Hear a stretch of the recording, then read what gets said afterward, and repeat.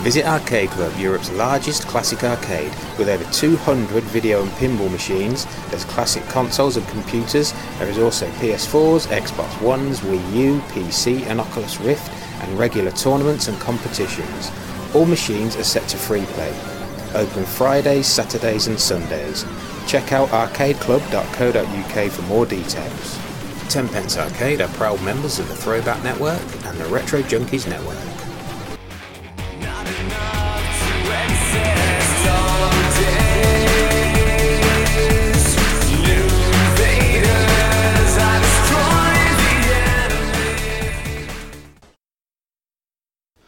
Hello and welcome to the Tenpence Arcade Podcast.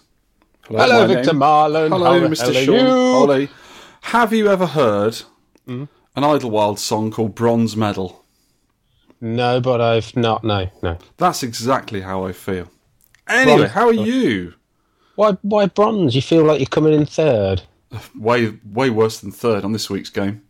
Oh, you got a bad belly. Yeah, I'm not well. Never mind.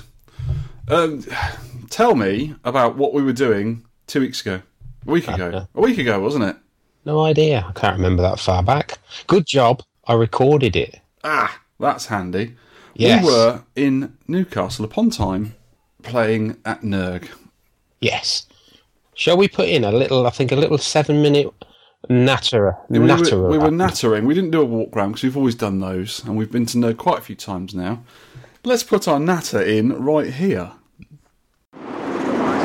Hey kids, it's day 2 of Nerg. Hello! We've got Mr. Tronat. Say hello, Mr. Tronat. Come here, Tronat. He's ran off. He's run off. He's busy trolling someone somewhere else. We normally do a walk around, but we're not going to this time because they all sound the same. It does. It's all We similar. were going to just take last year's Nerg walk around and put it on. But we're going to talk about our highlights so far and the games we've been playing, what we've been up to. Are we, Vic? Yes. Oh. So the first highlight, I was standing quite near Cosmic Pleiades, it's called. Electrocoin. Little Electrocoin cab here, a little cabaret of James's, and we've been playing that. Lovely little game, isn't it? Yeah, but we've always liked this. It's like a weird phoenix. We did play it here last year, but we've got more rubbish. I think the settings are a bit more difficult. I'm sure they are. That's what it is. Great game though. I'm getting one soon. Getting a PCB of it soon, hopefully.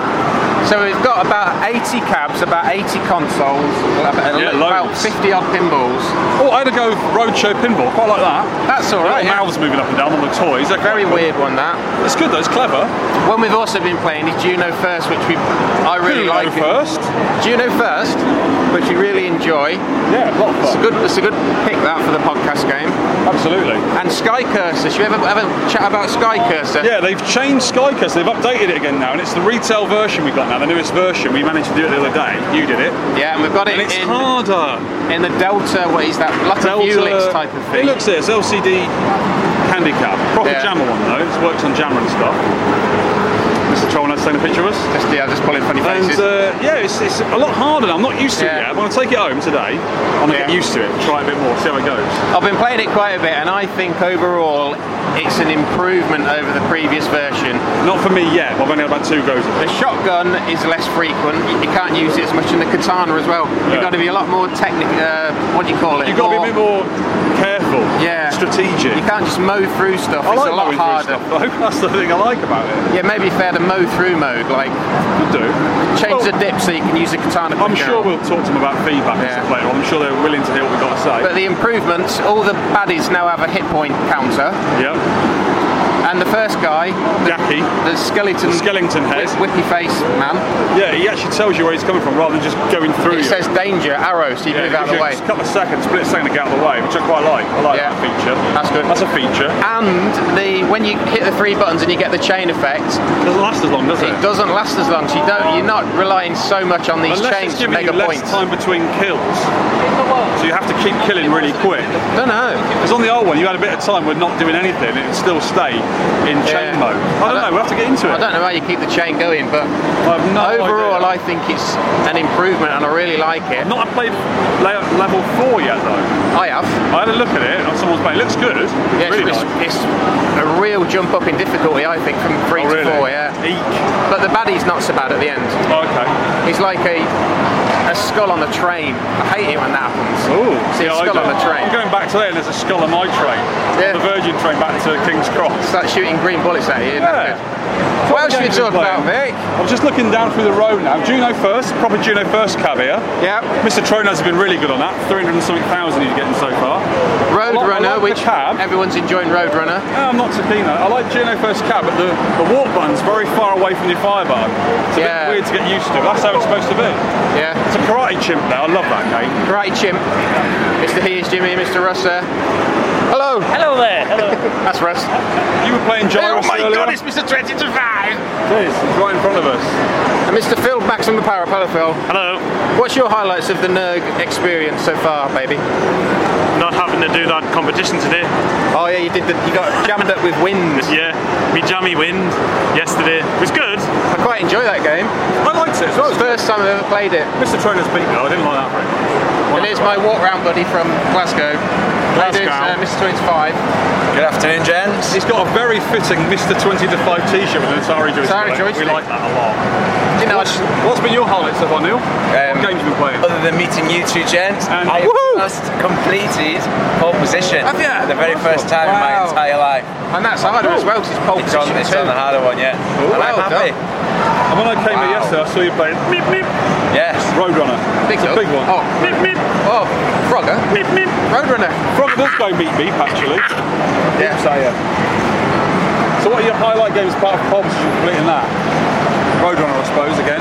He's good at You Roadrunner. beat I beat Jim Bagley and I beat my score again. I've topped 500,000 now. Oh, wow. Wow, what level's that? 9, I think. 9 or 10. I couldn't play it yesterday. My hand was funny. My hand went funny. Arcade hand. Yeah. Hilarious arcade hand you've got. Yes. I had a quick go over Circus Charles yesterday as well, like that. Yeah. I remember all the secrets again. I was showing some bloke how to play it. Yeah, Secrets going out great to little life. game for secrets, isn't it? Lovely. I've got secrets, but I can't tell them on the podcast. There's skeletons in my closet, Vic. Absolutely. Skeletons, I tell me. No, I haven't really. I've been playing a lot of Bosconian yesterday as well. That's great. Bosconian's great. James has bought a brand new from America cab. Yeah. He had to clean it out the day before. And he put a new PCB in it, so it went all chunky, like Atari 2600 graphics. Yeah. Playing it. Got Phil into it as well. Mr. Tronas has been into it. I got a high score now, beat my previous high score. It is easier. Of what? My old high score was about 175,000 and it's 247,000. Really now. good going, that. It's beat me. I'm sure it's an easier version. I'll have to try one home when I get Must back. be a bag on. Yeah, you got 80,000. 80,000. Yeah, Second so. version. Phil's done well there. Good, very good. Yeah. I like it a lot. Yeah. So NERG again has been brilliant. As usual. It's A bit quieter on the Sunday, but it's still pretty busy in here. Yeah, it's actually busier than it was last year on a Sunday, I busier think. than previous year. Definitely. In fact, as well. I come last year and there was just girls playing netball here, so I think I come on the wrong day Came on Monday. because it's a netball court. You stayed though, didn't you? Yeah, I did stay and watch all the netball. And there's James's tent at the end there, RGB tent, and it looks like he's got his head in the back of a defender. Yeah, I was allowed in and Sankum earlier. Yeah? Yeah, I was just sitting in there. Is it just biscuits and PCBs around there? Mainly wires. Oh, yeah. Stuff. And soldering. Yeah, soldering. Soldering, as they say in America. Soldering. Yeah. Well, we should go and play some more Bosconian in a minute. I want people to score. Fantastic as ever. Thanks to Phil for organising this. Yeah, Phil and his team. Well done. Thank you very much. Brilliant as ever, and we can't wait for next year, can we, Vic? Already? Oh, Yeah. it's not over, and I'm getting tearing up just not even finished yet. And did you know Millipede is a multipede? So you can play We're centipede. playing Centipede now. I Lovely didn't game. know that. Bigger trackball, different play. Yeah. Very different. Yeah. I still like it. Millipede's a good game as well. No, not into it. I do like it. Yeah, I like it. Original, pure, I like it. Right, see you kids. Bye. Bye. And that was talking about some of the highlights of NERG. I mean, same thing every year at NERG, actually. It's pretty good. You know, we talk to loads of people, we have a good time on the machines, go out for a curry, have some beer, etc. It's great. Even the journey up there is not too bad. It's 2 hours 50 for me. I think it's a bit further for you, innit, because you're in a car. But, Yeah, I did it in about the same as you, 2:45 I did it. I did it in 2.5 hours on the way home. That's not so bad. Something to do with speed of the car, I think, maybe. You sure it's not because you're going across millions of time warps and time zones? Could be. Also, I went to see Alex the other day to deliver a stupidly heavy US step-down transformer. I took this from John Budd at Nerg and brought it all the way back home with me on the trains and tubes and everything with all my other bags. And this is for Ol. So I think Alex was going to see Ol the other day and he was going to take it down for me. That thing was stupidly heavy. It was, wasn't it? It was ridiculous. I've never seen one so big. So now I have a double hernia. So well done me. Oh, do you know what? What's that? You know, I got you some Guinnesses for your birthday and you left them in the car because you couldn't get them on the train. Yeah, have you drank them? I've drank them, sorry, Vic. Well done. You should have done. They need to be enjoyed. I don't really like them, actually. There's not a lot of flavour. Is it better out of a barrel, Guinness? Makes no difference. I just like them. I like the Nice. flavour. I like the flavour of coffee, so I'm going to like it. Sort of a smoky taste to it. If you know what I mean. Whilst I was talking to Alex at his house, we had a bit of a natter there in the sun. It was quite nice sitting outside. He enjoyed the USA when he was over there. Enjoyed it. And told about all the wonderful things he saw and did over there. And I can't wait to go back to the west of the US again in September on holiday. Alex also showed me his working battle zone, which I'm quite envious of. I nearly stole it. So I've got a non-working battle zone, which is the usual kind of battle zone. I really want to get mine working, and yesterday I nipped into Hounslow, local town to me, because they've got one of those big charity shops that does the electronic goods. Pound World? No, it's Heart Foundation. And they usually do loads of CRT TVs and LCDs. And what I was hoping to do is just buy a real cheap, like 5 or 10 quid, 14-inch LCD screen. So I can just chuck it in the battle zone with a bit of MAME in there, just to get it working until I get the original monitor sorted out and the PCBs, which Phil Murray's got. And he has got no time to do it at the moment because he's having half a house built on the side of his house. And he's got no time for fixing PCBs, so he's got to fix his game room first. So that PCB is going to wait a while.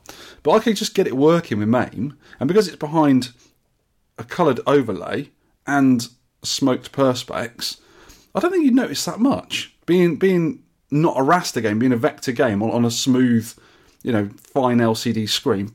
But the thing is, couldn't find a 14 or 15-inch LCD screen to save my life. 4.3 or 16.9. Doesn't matter, I couldn't find one anywhere. Because you can actually stretch the screen around in MAME. You can move it so if you put a larger screen in there, it gets hidden by the cardboard bezel around the screen anyway, the Battlezone bezel. And you can move the screen so it's in the right position. Couldn't even find a screen anywhere. I went to a car boot sale this morning as well, couldn't find one there either. Where have all the 14-inch LCD screens gone, for goodness sake? Because nobody has a 14-inch screen anymore, do they, or smaller? eBay. Yeah, well, no. Even eBay, you pay for the delivery of it. It costs you probably more than the actual thing. Yeah. So I'm just going to leave that. Ignore it. More fails I've had lately. I got onto the Dig Dug the other day to do a bit more on the Dig Dug. Made a right pig's ear of the bit I was doing. So I got annoyed with that and left it. What were you doing? I was trying to do an angled... The top roof of it, the wooden roof, it's got an angle on it. And then the front of it, it corresponds to the front of the cabinet. So there's two angles. And doing that with the router is quite difficult. And I was doing a bit of it, and I thought, what I could do here is just angle the jigsaw and do it with the jigsaw. Here's one tip, a quick tech tip, because there's never any tech tips anymore for people. Never use a jigsaw to do anything that's slightly accurate. They're an absolute waste of time. They just wander all over the place. I ended up ruining the piece. So I got really annoyed with that and got in a huff and just put it back where it was. And I'll probably just leave it forever. Or smash it into pieces and throw it away. Right. It's easier. So yeah, don't bother. It's just, life isn't long enough for that sort of thing, I don't think. Fixing Dig Dugs, no. Yeah, that's miffed me a bit. Yes. Guess what I've been up to? Tell me what you've been up to. There must be better things than I've been up to. Well, two negatives, actually. Negatives. I'm not normally negative. Fallen out with Commando. I know last time I said I'd 1cc it, but I can't bring myself to play it again. I fell out with it when we were playing it, to be honest with you. I'm going to leave it for a year and then try it. You won't. You'll have forgotten about it by then. They'll be going out with someone else by then. They'll have forgotten about you. I do still like Commando will be running around with Ninja Gaiden or something by then. Good God. Also, I've fallen out with the Pie Factory guys for rubbishing 1942 on the latest podcast. They ripped it to pieces. They said it was rubbish. The boring, cats! The cheeky gets. Cheeky buggers, the cheeky cats. Cheeky gets. And they said 1943 is a lot better. You what? I was verbally abusing him on Twitter and they haven't replied. I think they fell out on me. I didn't even get annoyed. I just went, It's not. It really isn't. 1943 is not a better game at all. It's true. Even I think 1942 is better than that Codswallop 1943. It's Twitch Shooter Heaven is 1942. 1942 is awesome, but I think Vulgus pips it. It's very similar. Very I think similar 42, game, 42 pips it, but also Star Force is a very, very close second, I think, to 1942. Absolutely. I'll talk about those games later on in a section on this podcast. Nice. And finally, I went to see Stealing Sheep. You stole some sheep?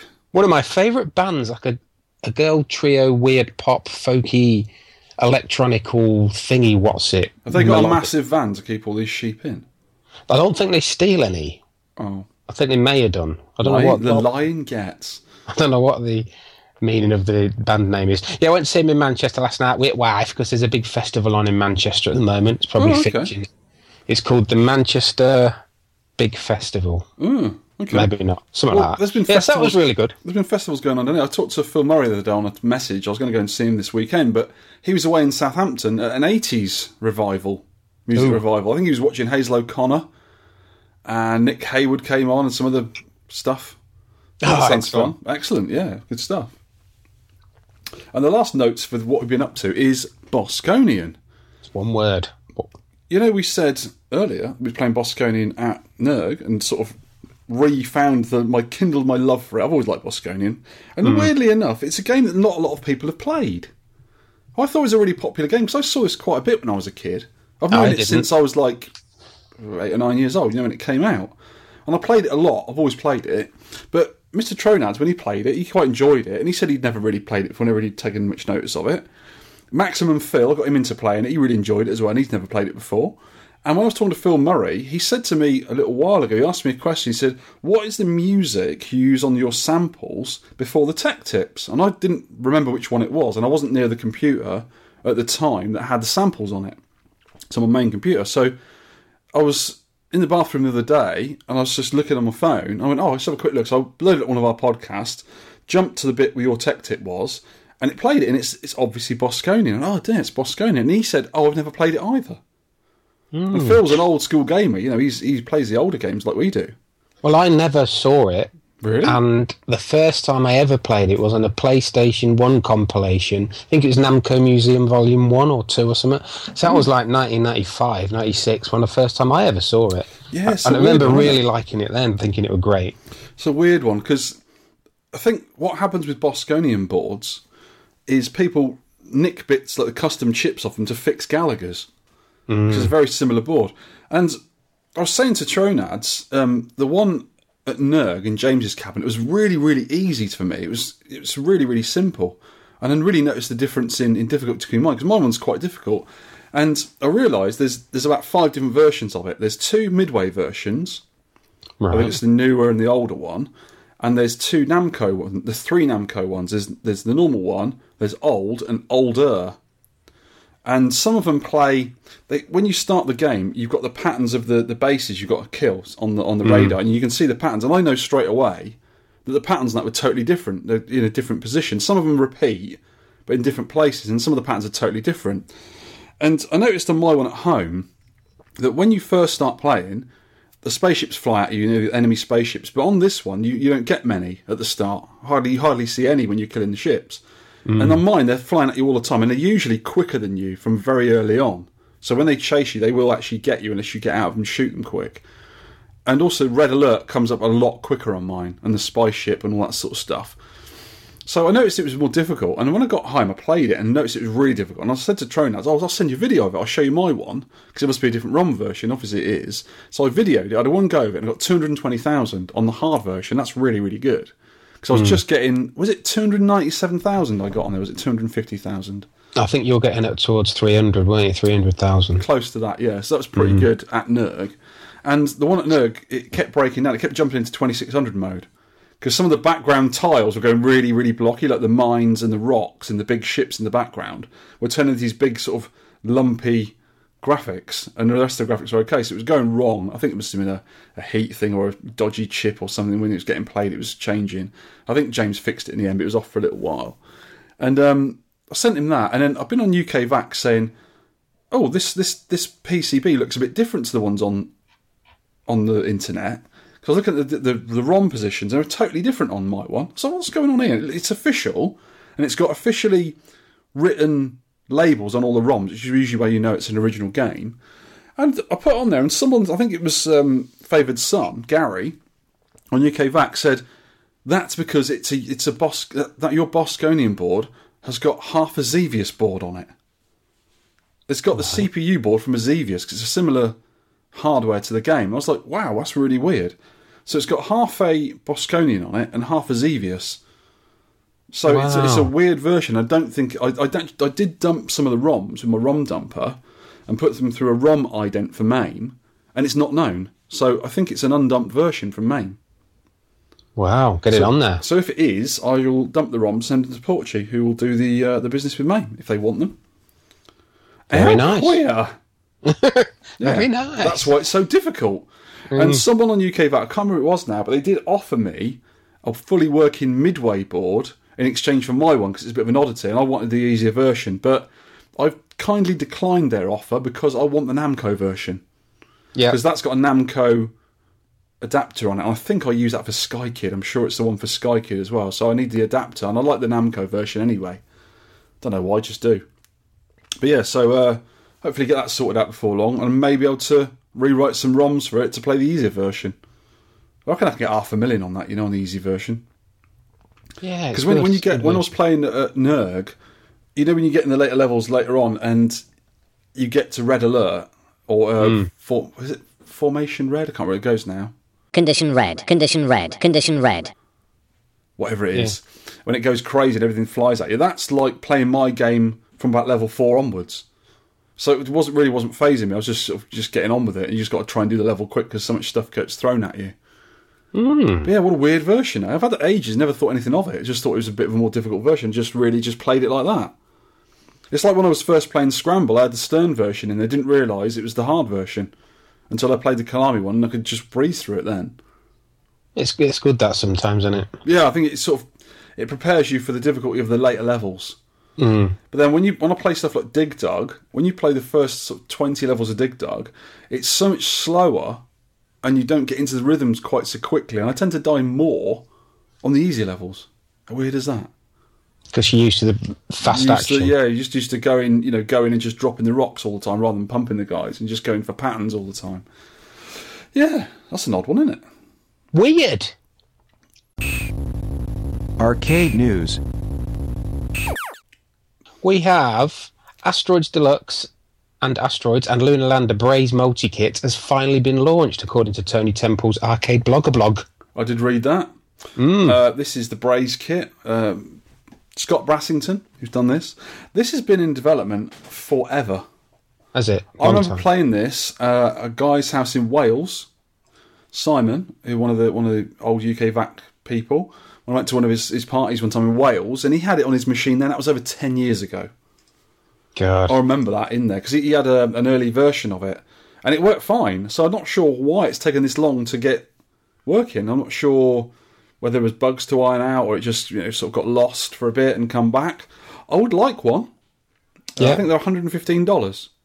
But the thing is, when you get them from America, they hit you for customs as well. Thanks, customs. That'll be another £30. It's good of them, isn't it? No. Yeah, not really. But Tony's blog's worth a read, how he installs it in his cab, so that's good. It's a good guide if you want to know how to install it, actually. It's quite a good practical guide. Here's another bit of news, another article about the history of the Trocadero Centre in Londinium. Yes, I remember it well. I never went to, ever. Oh, it's such a shame. It's a really good arcade at one point.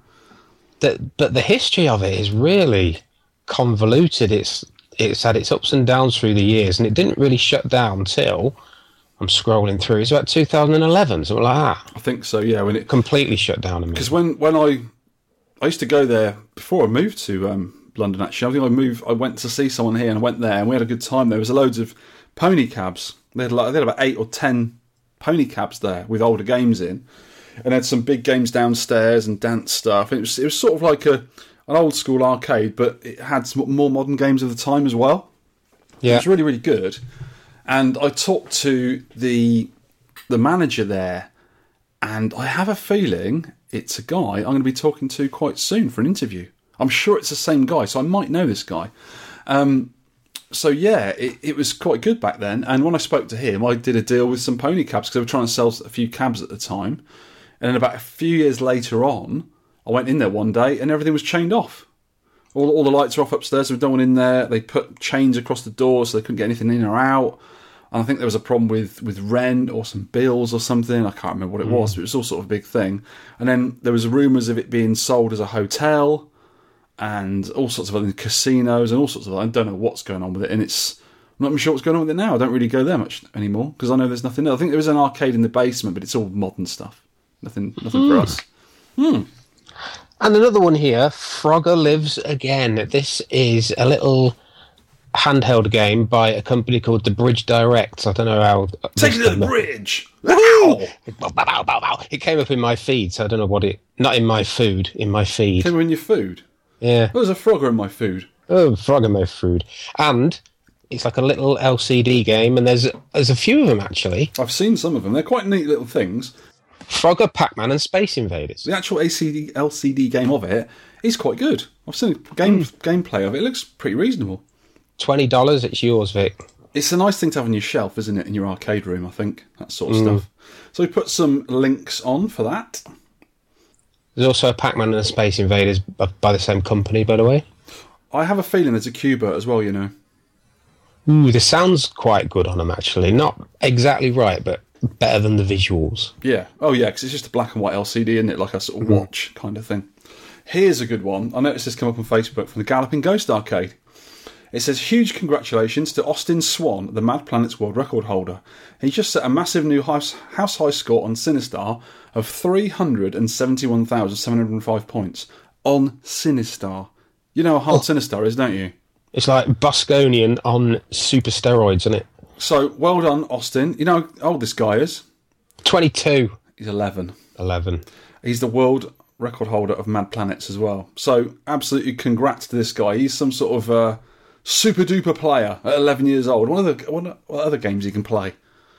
And the thing is, as well, this is a Charlie Finder making, I think, but his Sinistar score is reportedly the highest ever score to have been videoed live. Right. Because a lot of people don't believe that the 700 to 1,000 point world record was achievable. So Austin is the only person being videoed with such a high score. So well done him.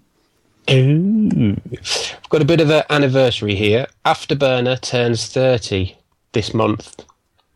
So 30 years old. And I've always wondered about Afterburner 2, and I found a little bit about Afterburner 2. You may know this, but I didn't. Released as Afterburner 2 in the arcade, from what I understand, the original Afterburner was only available in Japan for a short time, and the designers were not satisfied with the game because it didn't have a throttle. Afterburner 1 had no throttle, so they put it on, released it in America a few months later as Afterburner 2, right. Changed the number of levels from 18 to 21. So that's why we always get Afterburner 2. Have you ever seen an Afterburner 1? I don't think I do, but it's not a game I enjoy, so I never really look out for it. I didn't know that. The artwork always says Afterburner, but when the screen scrolls, you know, like you get that. Oh, okay. It's Afterburner 2. Oh, I wonder if it's just a ROM swap. But throttle as well. It's a hardware change as well, isn't it, on there? Yeah, you'd have to. Yeah, I suppose you have to have an extra plug on the PCB and stuff. Yeah, I don't know. It's not a game. I don't even know the controls, to be honest. I don't know what you've got. I know you can sort of zoom in and out the screen, and you've got a fire and a torpedo thingy, but I've not really played it, to be honest with you. I remember you playing it at the arcade club in Haslingden, you and Alex. Got stuck in it. And you couldn't get out.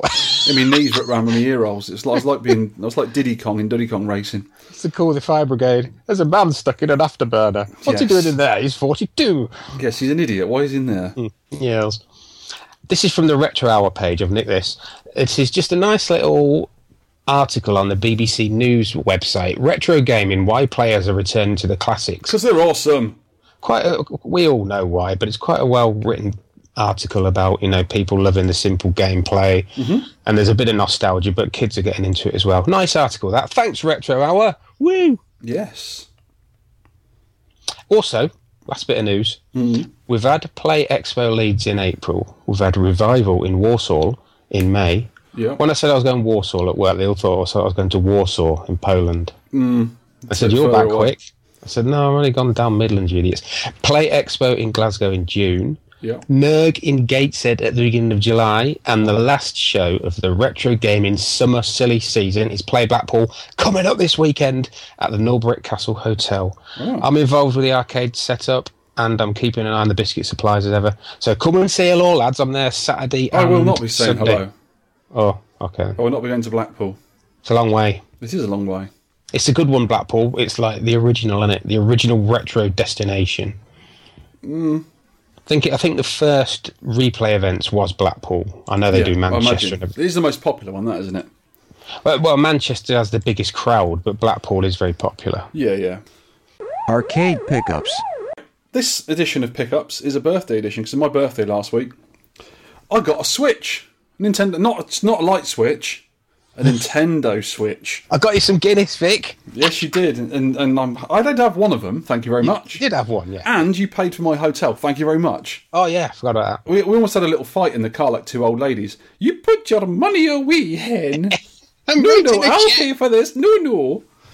Thank you very much. I think I'm writing a cheque. Was that Father Ted? Probably. Yes, Father Ted, Mrs. Doyle.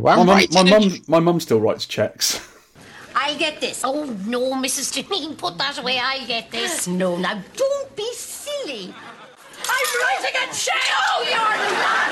No, you're not. In fact, when it was wife's idea to buy me a Switch, because she heard me talking about the Switch, and I was umming and ahhing whether I want one at Christmas time, because I was going to get one sort of later on, possibly. And because I didn't really need anything for my birthday, she got me one.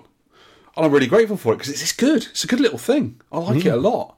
I was playing it up on the train up to Nerg. It was at Ace. I was playing a game called Thumper, which is like, it's a sort of cross between a rhythm game and Wipeout, and it's sort of really sort of moody, sort of good game. Really, really good. Sort of good. I had my headphones on playing it. It was a lot of fun.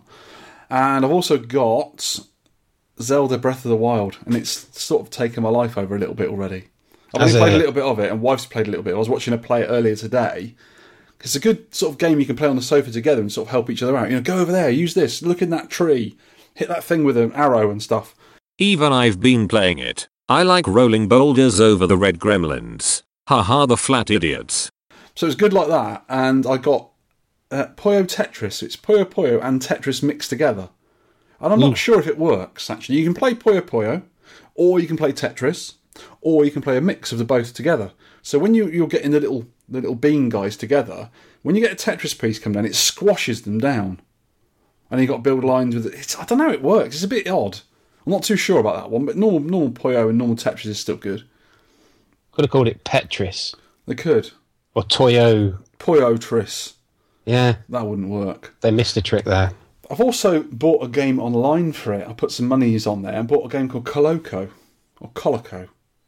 It's very like the first Zelda on the NES, which I really enjoyed. I used to play it with my brother when he was a kid, and we actually completed it without cheating.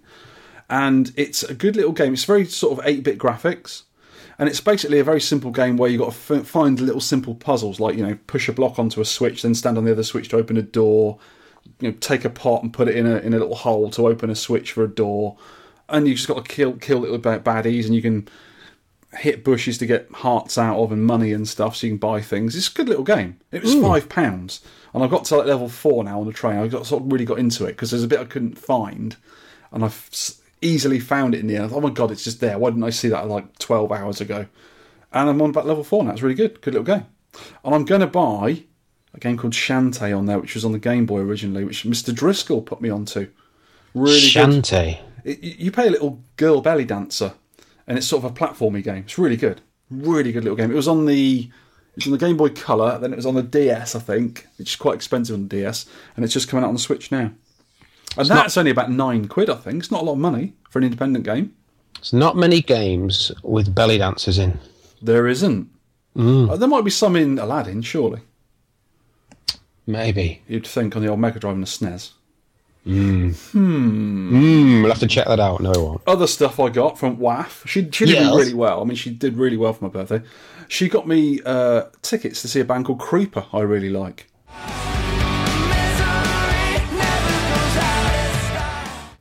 And I didn't think Creeper were playing this year because they've done a lot of gigs. They've done a lot of abroad in America. And I think they're doing possibly Download Festival. Can't remember, but I'm not going to that. But she found some tickets for December. They must have put on a new show. So I'm really pleased with that. Can't wait to see that. Also, Her Majesty's Revenue and Customs sent me a rebate on my birthday. That was nice of them, wasn't it? Yeah. Don't get that very often. I had some original artwork from a famous artist called Idod. Yes. It was Bobby Idod. He coloured something in for me. Oh, that's good. With some pandas swearing. It was great. Biscuits. Got some biscuits from people, as usual. Yes. And the hotel that you got me. So that's it. Oh, more pickups. Not birthday pickups. This is the next day at Nurg pickups. Yes. I actually bought myself something. You know, I would wander around and try and find something to buy and never find anything. I bought myself a teeny tiny Competition Pro joystick for my 8-bit consoles and computers. Now, you know what a Competition joystick looks like, don't you? It's got a rectangular base, 2 big buttons at the front, stick, like an arcade stick. This is about 2/3 the size. It's tiny. It's really small. It's like a child's one. And I saw it and thought, they must have come out in Japan, because obviously, you know, a lot of Japanese people are smaller than us. They've got smaller hands. That's why I think the Famicom controllers are a bit smaller, and I think their SNES controllers might be smaller as well. But no, it was made in Britain. Nice. It's actually got it on the front of the box, made in the UK. Oh, maybe you're showing me now. So I'm not sure whether it's just a space saver or for kids, I don't know. But I got it and I really like it. What else did we get there? I bought a Totoro for crocheted Totoro. Is that like that creepy guy from Donnie Darko, that creepy rabbit guy? Is that him? No, Totoro's a big fat rabbit thing who's quite cute. He's a very famous... Studio Ghibli. Studio Ghibli, yeah. Ghibli? Yeah. I've been to Studio Ghibli Museum in Japan. It's awesome. There's a big giant on the roof. I wouldn't go if that creepy rabbit guy were there. Was he there? No, he wouldn't be there. He'd scare the children. Yeah. Kids were all in a cat bus as well when I went there. It's ace. They wouldn't let me go. Bus? Yeah, cat bus. It's from My Neighbour Totoro, the famous film. Go and watch it. I can't believe you've not seen Totoro. I've not seen. I don't watch much anime. I've seen. You should do. It's ace. Spirited Away, which I thought was excellent. That is awesome. That got an Oscar. And I've seen Akira, a few Ghost in the Shell, a few of the really famous ones I've seen, but not many. Totoro is probably the most famous one. How come I haven't heard of it then, Vic? Because you, sir, are in the north. And all you care about is pie and peas. And biscuits. And Blue Moon. Blue Moon. Yeah, we had some Blue Moon again, didn't we? You had some Blue Moon. I did not. I didn't drink a lot at all, actually. I wasn't in the mood.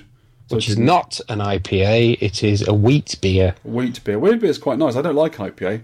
Wheat beer is quite nice. I'm going to get into that as well.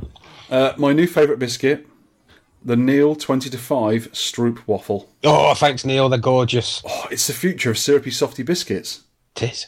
What you do, Neil told us this, you get a beverage, so we've all got coffee at Nurg, plonked on the table, you put a Stroop waffle over the top of the cup, and you wait 5 minutes, and it goes all syrupy and soft, and it sort of melts a little bit, and it goes all bendy.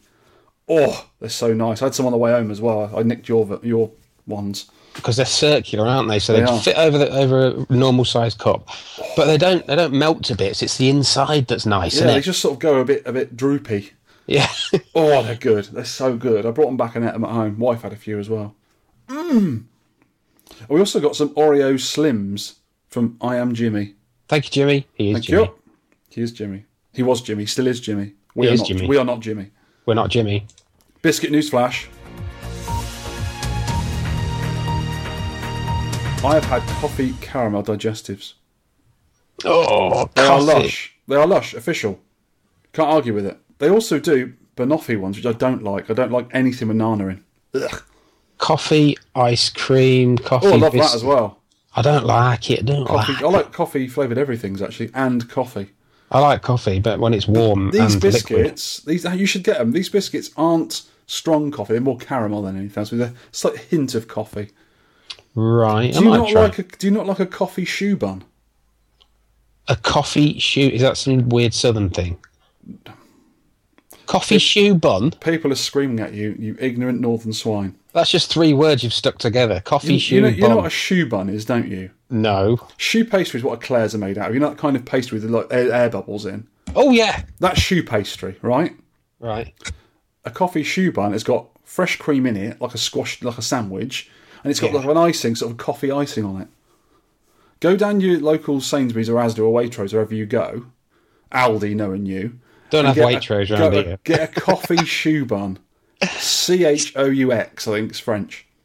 I'll have a coffee shoe bun. Coffee shoe bun. That's just 3 words you've put together, lad. Is it coffee spread on a shoe? Put in a bun? I can do that. It'll be $3.50. Some geezer in a greasy spoon would just get a bap, put an old shoe in it, and just throw some coffee granules on the top. There you go, £8. This bacon's a bit tough. Yes. Anyway, that's the pickups. Have you had any? Just them biscuits, which are very nice. Is that all? I've also picked up a nice high score. Oh. Not interested in that. Next. Arcade Victorian insults. Good morrow. Myself and Augustus have been fortuitous enough to have happened upon the carnival that was Nurg last week. Yes, we had a lovely time. What, Phineas? But of course, in our escapades we're in Newcastle upon Tyne, there were many jollockses who we must malign henceforth with. May I begin with I am James, a crumpled marmalade napkin with his gifts of Oreos, crumbled delights. And I must second that with a fellow named Neilith 20 to Evensong, the group's mutton shunter who cascaded upon us the delightful stroopwafel. He's still a bit of a corn snake tickler, though. Yes, Russell of Jimmy Jams, a formidable joystick jangler on Robert, Ronald, and Defender, but still a bit of a nimble front shunter in our opinion. Did you also notice how that cad David of Trollnadshire was quite literally whipping posterior at the first of Juno? A royal rubber dubster and a rotten pie grabber nonetheless. There was also a fellow who was happy as a skylark, Marcus Happy, I believe. He was a flibber flabbering all over the tune. Lest we forget the bassoon king of Newcastle upon Tyne, Philippus von Maximus. He was there without his podcasting wife, and made a giddy goat of himself at the apron of the innkeeper that evening. Such shocking behaviour. Now, on to the shop of baked goods and nab ourselves some oatmeal and chocolate chip confectionery.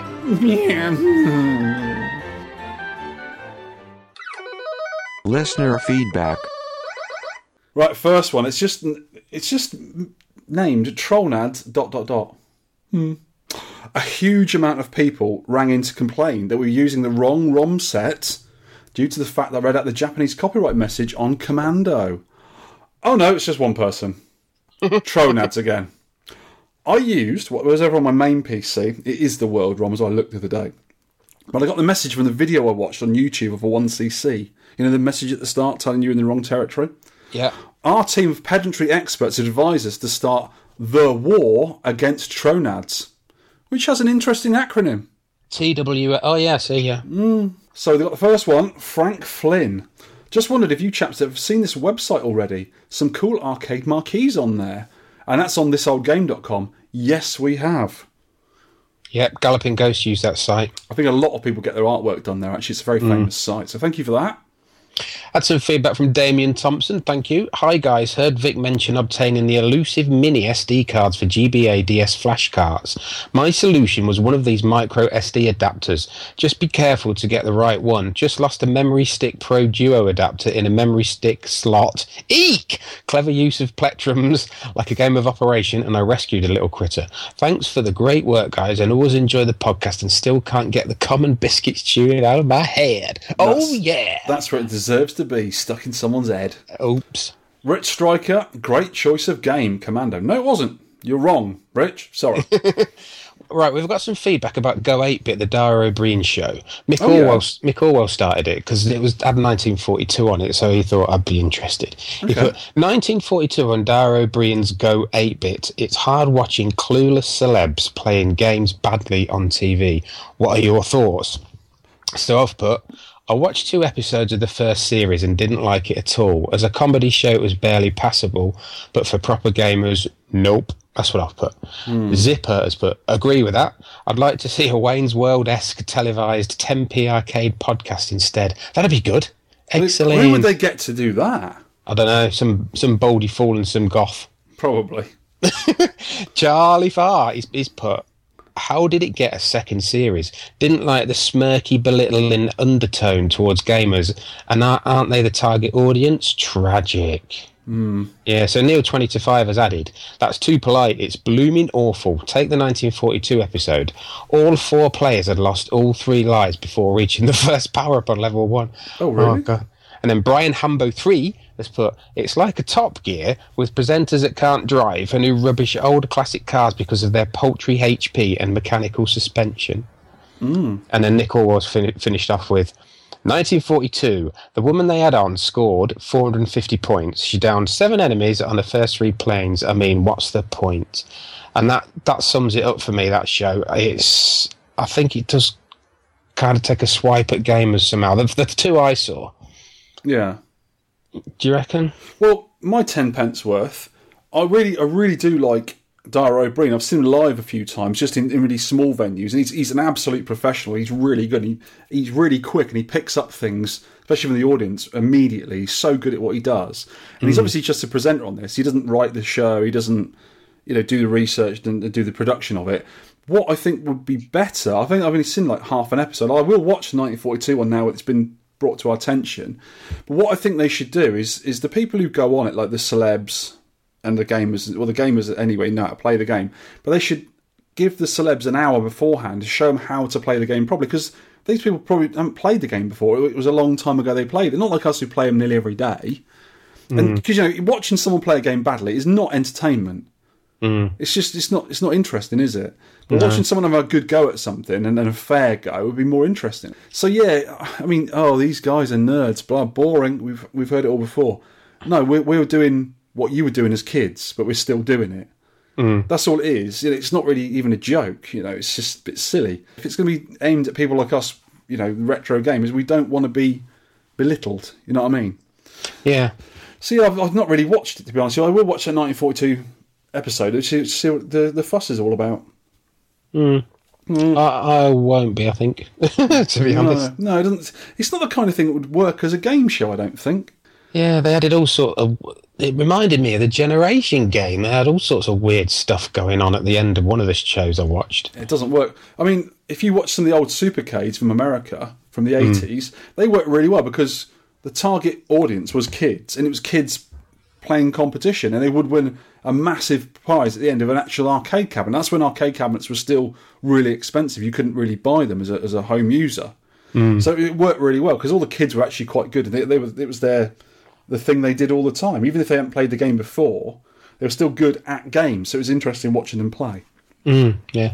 So on to, this is a long one, Graham Stewart. Another great show. As a fairly new listener, have started going backwards through the podcast. So far, I'm on podcast 53, and many of my other podcasts have taken a backwards seat. Not sure working backwards was a great idea, as when discussing the game, I've already heard the review from the following week. I found myself thinking you don't know what you are getting with Peter Packrat this week. Ooh. I have never had a cab and not really played an arcade machine for years. Still have fond memories from a child. Always remember our holidays from the 1970s in Menorca. The bars always had a pin. Then this changed to an arcade machine as we got older. Gallagher Galaxin was one I remember being great. When Maine was mentioned, I thought I'd give it a go, but starting from scratch was a challenge. Have managed to get games working and have been using a Logitech controller, but ability-wise I'm struggling. Had out 2 games of Commando and thought, no, too hard for me. But hopefully, Juno First, he's never heard of it, will be one I can put my first score in for. Look for me at the bottom. Love the talk about biscuits. Take me back to some old work meetings we had. Each meeting someone had to bring biscuits and everyone would give a score, which were recorded in a spreadsheet. Sean would be pleased. Let's just say, I remember the biscuits a lot more than anything else discussed in the meetings, and it did get competitive. When your boss brings in their nan's homemade biscuits, you have to make sure you have a great score or you would find all the crap jobs coming your way for the next month. Anyway, keep the good work and look forward to a review of Nerg. Not too far north for someone from Southampton. And how blooming good is Charlie Farr? Watching with the Galaxian world record, seems becoming a classical piano player was not a sign of misspent youth. No. Benson Rad, listener number 4, I believe. He's number 4. Yeah. Great podcast, chaps. Sorry not had time to leave feedback for the past 2 or 3. Really enjoying these. So to help my nasty commute, especially now with the southern rail... are running half a timetable, ruining my journey. I believe that's their official name now. Yeah, I've noticed the podcasts have become a bit more slicker of recent, like a slicky, snaky thing. Or maybe not. No, maybe not. Nice comedy skits and sounds, really good chaps. It just keeps on improving. The Victorian Cockney insults certainly make me laugh. And wow, that 10-pence orchestra return with the pulp classic, very good indeed. I agree. I hope they don't leave it too long a gap before again going forward. When you mentioned Arcadia on the Isle of Wight, not sure who went last there, but now it's shut. They sold off some of the cabs on eBay and some local formites grabbed some too. They reopened down the road with all fruities, coin pushes and a couple of old games. Sega Alien Time Crisis 2, I think. And that's it. Funny Sean mentioned the Pac-Man ticket machine. They had this at the bowling alley I went to last weekend, and the kids wanted me to win them some tickets. I had a play on it, but the joystick really ground as you moved it, so I ended up not being able to move as swiftly as I liked. It was nice to play Pac-Man, but it cost £1. Ooh. Talking of Pac-Man, anyone got a stick and the mountain plates? I need one for my own. I used to like Commando back in the day on the Amiga and also had it on those PlayStation 1 and 2 collections. Capcom did a third one on the Xbox Digital Collection, Commando 3, Wolf of the Battlefield. That's pretty good. Hard music quiz this week. I thought that track and field one was Arkanoid. Sounds very similar. Keep up the good work. Thanks, Spencer and Rad. This is some Facebook feedback for Commando. So the first was GJ Harris. Love that game. I own the original PCB. Gave to me by Bobby Idod. Game were a bugger first time playing, especially that Spectrum version. It was unforgiving, just like my mate Clint Eastwood. And Bobby Idod has come back with, hate that game. I owned the original PC, gave it away to Gaza. Game was a bugger every time I played it. Can't say I've even played the Spectrum version either. Whatever happened to Lee Van Cleef, Primus? I don't know what that means. Chris Binary Star, classic game. I have the weird German version called Space Invasion. We forgot to mention that. Thank you for that, Chris. That is exactly the same game, but because in Germany they had a ban on any kind of killing humans in video games, they replaced all the soldiers with alien type things. It's just a very, very slight graphic change, but it's exactly the same game. That's an official version as far as I know as well. Did it with Contra as well, didn't they? Oh, wow. So Christopher Ray's Crazy Difficult. I used to play a lot on the Commodore 64 with the autofire switched on. And GJ's come back. Just listen to the pod, another good one. You are aware that Sega did a Commando game around 1983, which is a bit of a take on Space Invaders. GJ Harris has been back on. Just listen to the podcast, another good one. You are aware that Sega did a Commando game in 83 as a bit of a take on Space Invaders. You could also throw in Secret Command on the Master System as a clone. Jolly good too. Mr. Holly, are you heading to play Blackpool? Yes, he is. I am, and I was aware of that Commando because it's on a board I've got, one of those Game Elf boards, and I've played it a bit. It's nowhere near as good as our Commando. Did he just call it Sega Commando? Just Commando. It came out in 1983, so... Yeah, I was aware of it, but completely forgot about it before the podcast. It's a surprise, really, because when we do our research, you put in Commando, you think it would come up with Sega Commando. I didn't do that. Oh, so you just made it all up? Yeah, the research, I made it up that time. Fair enough. And the last one on this little bit is Sean Tag, the Tagster. Listen to the podcast, and it's just brought back memories while I was playing on the Commodore 64, Who Dares Wins. Just read up on it, and Elite stopped the sales of it as it was a blatant copy of Commando. Wow. And then he's put, Sean's just mentioned it. He must be listening to the podcast that he's typing. He also, Mr. Tagster, wants me to play more of that I'm a Secretary song to you, Vic. Yeah, you did it in the car, and I punched you in the chin. You did, and we nearly crashed. So you won't be doing that again in a hurry? No. Paul GM Gaiden wants us to add X Multiply to the listener list. Consider it done, Paul. Good game, that. Well, it looks good. I've had a little go of it. Good game. It's got two wobbly arms on it. Can you see my arms going, listeners? They're very wobbly. And it's like kind of like an R-Type, and you use these arms as a weapon, as a shield. It fires bullets. Quite original, different take on the horizontal shooter. I may have had that PCB a long time ago. It might have been ZX. I can't remember. It's got lots of X's in it. Andrew McCabe, Who Dares Wins was a brilliant title on the C64. A bit more strategic than Commando from what I remember. I'll have to check this one out. A lot of people have been saying about that. I had it. Nick73. Another great episode, and nice to hear my old pal Neil1637 do the walk round at Glasgow. Nice work, fella. Love playing Commando, one of my favourites. I was so close to giving up after hitting the 60k wall and level 3. Still the best he's ever done. But once I figured a pass through those stupid trucks, I was away. Even then, it was about one good game every 10 attempts. Never heard of Juno First before, but love it now. Can't believe it was a 1983 game. Seems way ahead of its time with the 8-way movement and enemy variety. Collision detection seems spot on as well, as I could weave my way through bullets like a boss. One of the many reasons I love the podcast, it gets me playing games I never even tried otherwise. I've played the same handful of games I used to play in the 80s for years, so it's good to try new things. Looking forward to the next podcast and Nerg. Should really have gone as it's nearest to me, but will definitely make it next year. Chris CMP, not left feedback for a bit, but I've been able to join in some of the challenges of late as I have the PCB, or they're on the 60-1. Last few episodes have been fantastic, guys. Even when you had to pretend Phoenix was a game worth playing. It's such a good game. Once again, the Tempe Orchestra made me laugh out loud on the train. Whoa, yeah. Commando has always been a favourite of mine. I could play it on loop on the C64 and would always seek it out in the arcades. My board was playing silly buggers though, so by the time I got to stage 3, it was getting pretty unplayable with graphics, glitches and garbage on the screen. Oh, get it fixed, son. Garbage. Do you remember that Spectrum game, Trash Man? Didn't like it. That had garbage. It was rubbish. Oh, yes! Oh, yeah. On to Juno First, he says, and I've really enjoyed it. Again, it's one I played on the C64, but I don't remember it really in the arcades. Very smooth gameplay. Fast, but not crazy like Defender, and collision detection is spot on, and you get a slight benefit of the doubt, I felt, if you fire at an enemy that's right next to you, unlike some games where you die and be shouting, but I pressed fire! You collision fool. I did find I was pretty inconsistent at it, though, and could easily die early and then have a decent go. The alternative high score challenge for Wave 1 only just cropped up on Twitter. But we're going to talk about this, yeah. People were trying to get the highest score they could on level 1 on Juno First, and there were some good scores. And that also made it less annoying to start a new game having lost your last life, because you can concentrate on that. Yeah. Moving swiftly along. Shout outs. I'm giving to a new podcast called the Arcade Perfect Podcast with Daz from Retro Domination and that cheeky dingo Tagster. Oh, down under. And they're talking about games on consoles and computers, and they're trying to find the most perfect arcade version. Where did they get that idea from?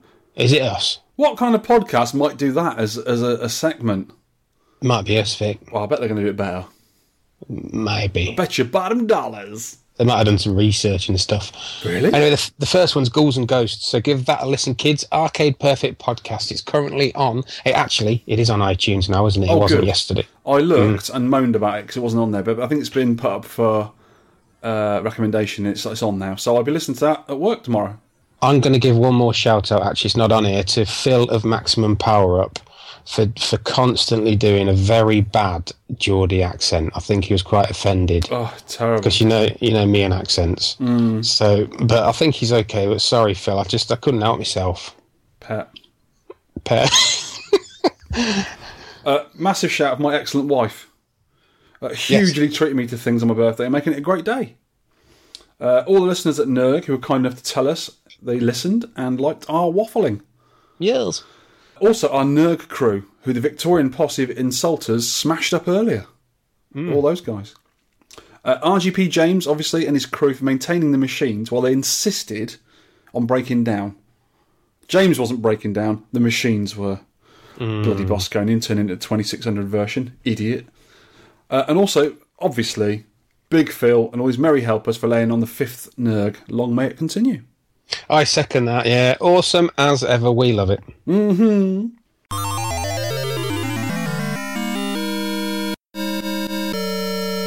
Tech tips. Okay, I'll leave this one to you, Mr. Tech Tip. I have been hard at work. I know you do all the tech tips. I'm normally the gamer. I've run out of tech tips. Unless there's something that comes across me, I've really ran out of things to do, really. Well, listen to this. You might learn something, right? Oh, okay. Well, I'll keep quiet. Stum. This is making a jam adapter. A jam adapter? A jam adapter. I've read about this. As we all know, most games produced in the Bronze Age and Golden Age of the arcades had dozens of different wiring configurations. And it wasn't until 1985 when Japan, very upset with the constant rewiring of machines insides to match the motherboards, created the jam standard, whereby all PCBs could talk to all arcade machines forever without blowing up. All that in it. They were there were other challengers to the jam standards thrown, such as the 1996 JLS standard created by the North London pop group of the same name. But jam lives on even today. How cool is that? So, right, here we go. You ready? Let me get my notepad a minute. Get your notepad. Go on. So, a good jam has a soft, even consistency without distinct pieces of fruit, a bright colour, a good fruit flavour, and a semi-gelid texture that is easy to spread and has no free liquid. Very important. Let me just write the semi-jellied texture. Go on. Yeah, okay. Bearing that in mind, it is essential to pick the right jam for your game, and I can offer some helpful advice on this matter. Let me give you an example of my favourite game, 1942, made by Capcom in 1984. If you plug this into your modern arcade cabinet as is, the machine would blow up into pieces, and glass from the exploding monitor would slice off both your ears, probably if you were standing in front of it, maybe. More than likely. Yeah, you need your ears, don't you? What you do to prevent this calamity is to take a large butter knife and spread a thin layer of strawberry jam onto your PCB connecting pins before inserting the board into the cab. Switch on, go around to the front bit where all the buttons and the sticks are and that lot, and play away to your heart's content. Strawberry jam. Strawberry. Just meant strawberry. Yeah. Always use strawberry jam on shoot-em-ups. There are two exceptions to this rule.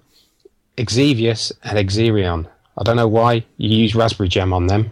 Might be something to do with the X in the title, I'm not sure. It's probably to do with the voltages. Could be. Also use raspberry jam on early platformers such as Donkey Kong, Mappy and Rock and Rope. Any other type slows down the game and makes jumping difficult. Use a good quality blueberry preserve on maze games such as Pac-Man, Miss Pac-Man and Lock and Chase, because you won't want to get stuck on them corners, would you now? Stuck on the corner. For maze shoot-em-ups, you've got a maze and a shoot-em-up such as Berserk. You've got a mixed jam, so mix strawberry and blueberry together before applying to the board. It doesn't taste great, but it does the job. It's getting a bit complicated now. Let me just write this down a second. It's all written down in the notes, Vic. Yeah, but I want this on my arcade notes. So next time I'm in the garage, I know what to do. Copy and paste. Right, okay, not exactly a jam, but marmalade really helps you slip round corners on early races like pole position and hang on. There's lots of others to discuss, actually, and some oddballs. Did you know Q-Bert needs a good apple chutney? Oh, I've never had that, so I don't know. No. And I'm working on a spreadsheet to list some more, but it may take a while anyway. One final word, with the exception of shoot-em-ups, this is entirely open to experimentation, so stock up on jam types and get them motherboards all stick it up. The end. I have questions. You do? Are there any bootlegs that use Nutella? Not that I'm aware of. I'm sure I had a board once and needed a few more lumps of fruit to get the game booting. Could be. Do the jam pots have fruit ratings for the games? I'm pretty sure that pole position needs 2 pots of jam. It's depends a big board, isn't it? It's a big board. Well, pole position 2 needs 2 pots of jam because it's a 2. Just a minute. That's what it is. Yeah, that's good. Okay. So there you go, kids. Butter knife, jam, PCB. Everyone's a winner. For the love of everything that is sacred, don't do anything Sean has just said. You have been warned. Top 100 arcade games. We need to do something else with these when we get to the end. Not sure yet, but we'll sort of go through them in more detail, I reckon. So, give me your next 5, sir. Yes, I've gone back through some of our old podcasts. Some of these are from some of our old podcasts. Tetris you mentioned last week. The original Atari Tetris? Yeah, the 1988 Atari Tetris. Yep. Sega did an arcade one as well, didn't they? Yeah, there's loads of different versions of Tetris come out, actually. There's some more modern ones, the Grandmasters on more modern hardware and all sorts of stuff. I think Sega did one at roughly the same time as Atari. Anyway, Terra Cresta, Sun, Raiden 2, Sunset Riders. I know you don't like Sunset Riders. No, I absolutely abhor that game. I think it's a classy scrolling shooter. It's really well done, full of humour. Anyway, I'm going to pick Sun. Okay, that was a great game. We really enjoyed that one, didn't we? It's very underrated. It scrolls, force scrolling left to right.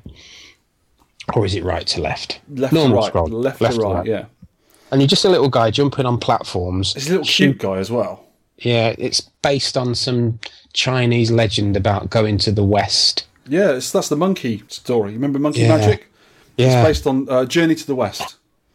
And you just go along the level, shooting all these attack formations that come in, picking up all the little bits of fruit. Loads of secrets in it. Yeah, you need a jam adapter for this. You do. It's and old then Capcom, yeah. You get like a little castle turret thing at the end. You kill that and get on to the next level. It's a really good game, and I know Trollnads was excellent at this. You were quite good. I think you beat me. I like it's one I want to go back to. I thought it was one of your early ones you did with me, wasn't it, Son? Yeah, and great little game. It is Capcom, isn't it? It's a Capcom. Yes, and Son 2 you can get on the NES, and I think on the PC Engine as well. That's a good little game. Early Capcom, I know they went on to Street Fighter and stuff, but they're just quality. Early Capcom games, all of them are awesome. But a lot of them were very difficult. Yes, yes. Go on, what's your 5? My next 5 are New Rally X. Not the normal Rally X, New Rally X. It's a much better game. Ladybug, Raiden 2, obviously, and Space Invaders. What should we talk about? I've talked about all of these loads of times before. Let's talk about Ladybug. I know you hate it, that's why I'll talk about it. Really enjoyed Ladybug. When Mr. Tronads came to visit, we were doing it at the time, he came to visit me, and we played it on the 60-1, and we got really competitive. I just pipped him to the post, and when we actually put the scores in, he beat me, the sod. But he did a really good score on it, and I've got a Ladybug wall mount, which took me nearly 2 years to get into the UK from Germany. And I play it quite a bit now. I actually did some work on the joystick the other day, and I've got to do some else to it. And I've actually put a little high score kit on there. You just change, I think you need to change 2 EEPROMs, which a lovely UK VAC user did for me. Or he sent me the ROMs for it, slightly modified ROMs, and you put a Dallas chip in place of one of the RAM chips, and it remembers stuff on that chip. It's like a RAM chip that remembers when you have to power off. And I've got a high score kit on there now. But I absolutely love that game. I think I played it as a kid, and I didn't really know the rules to the game. It's one of those games you got to work out, what to get first to get the multipliers going, and then you get the yellow letters and the red letters for the points, and get the thing in the middle. And it's just a really great little game. And when you learn how to play it, it just plays really well, and it really hots up the action. Great game. Yes, I just didn't, as you know, I just did not gel with it at all. It just, I don't know. Sometimes, doesn't it? Didn't like it. Idiot. Okay, we have, instead of a music quiz this week, because I'm sulking, I only got 2 out of 5 last week. Yeah. Last time. We have music for your listening pleasure, like we did in the old days. I came across a new forum user, it's just turned up on the UK VAC forum, called Olonguet. Not sure if that's how you pronounce it, but Olonguete. Olonguet. He is Ollie the banjo guy on YouTube, and is based in Galway, Ireland, and does some wonderful banjo, stroke lute, stroke weird Irish kind of bagpipe kind of thing, arcade music covers. And here's a beautiful Ghosts and Goblins banjo right up.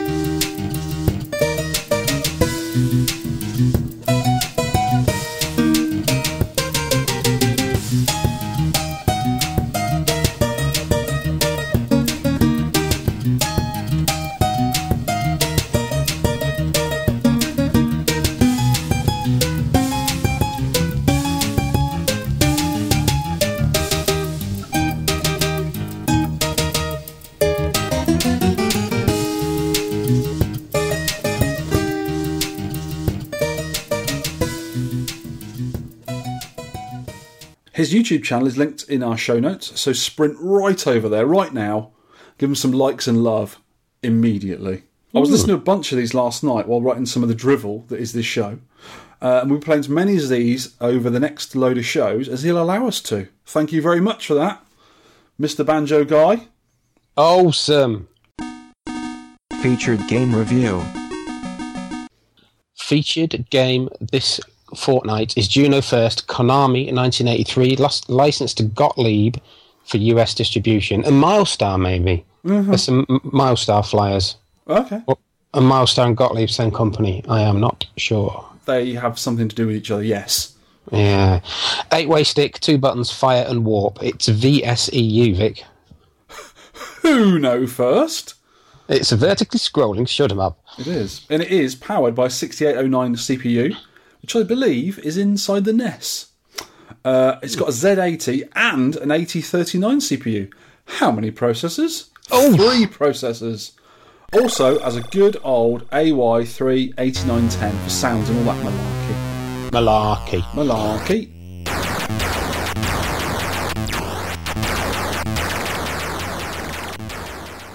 Is it 4 or 5 little lines to describe the game? I love instructions on flyers are great. They've got to get them in 4 lines, otherwise we can't have it.